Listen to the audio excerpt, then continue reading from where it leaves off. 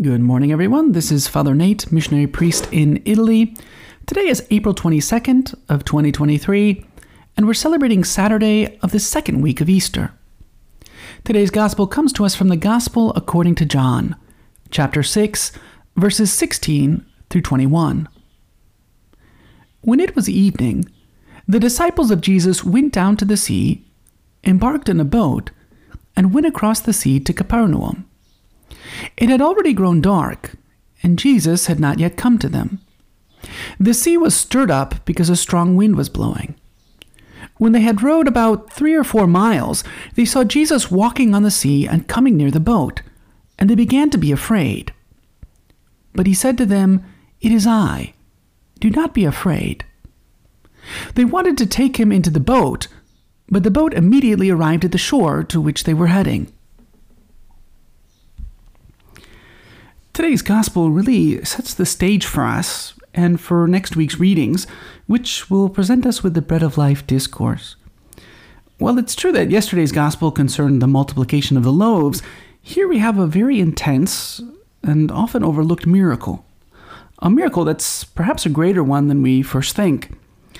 Indeed, St. Thomas Aquinas points out that here there's actually 3 miracles that take place. First, Christ walks on the sea.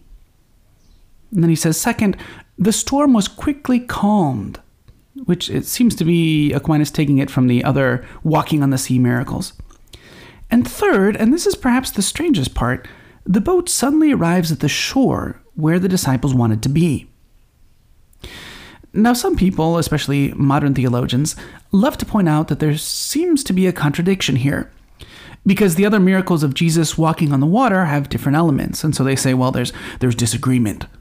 For instance, we have miracles of Jesus walking on the water in Matthew 8, verses 23 through 27, Matthew 14, 23 through 34, and Mark 6, 45 through 53. But what's interesting is that John Chrysostom says there's no contradiction whatsoever. He says these are, in fact, all different miracles. He says that Jesus needed to repeat the same thing because it's the only way that it comes to stick in the apostles' minds. So what are we to make of this particular and this very involved miracle? Well, the saints have plenty to say about it, but we'll consider just what St. Thomas Aquinas and what another Christian writer have interpreted as. Now, seeing the miracle, St. Thomas Aquinas writes that we learn from this that the faithful in whom Christ is present put down the swelling pride of this world. They tread under their feet its waves of tribulation and cross quickly to the land of the living. As we read in the psalm, "Your good spirit will lead me to land." In other words, what Aquinas is saying is that the miracle is a message for us.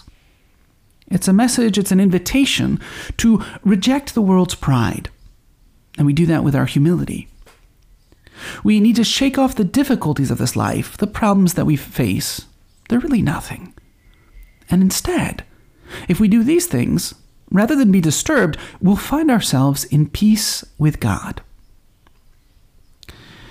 Now, the Christian writer Theophylact, who was a Byzantine archbishop from around the year 1050, gives us another beautiful commentary.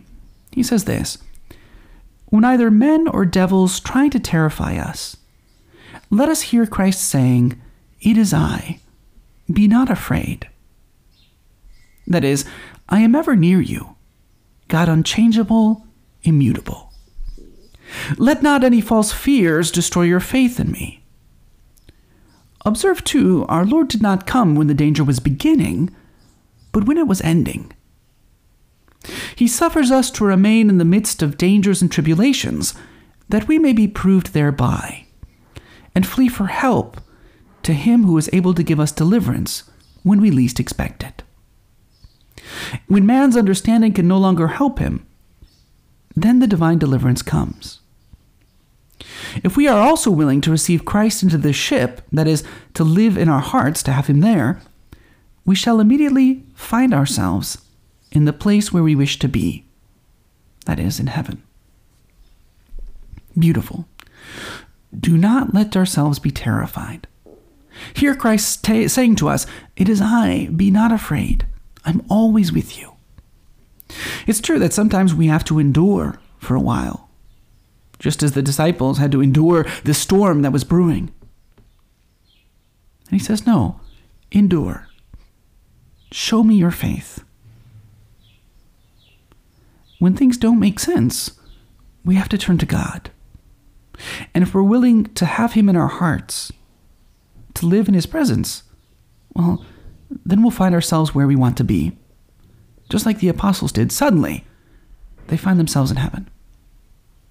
So today, let's ask, through the intercession of Mary, Mother of our risen Lord, for the grace to remain firm in our faith, even in the midst of difficulties and challenges, knowing that after a time of tribulation, Christ will give us relief. And after that, we will reach our heavenly home.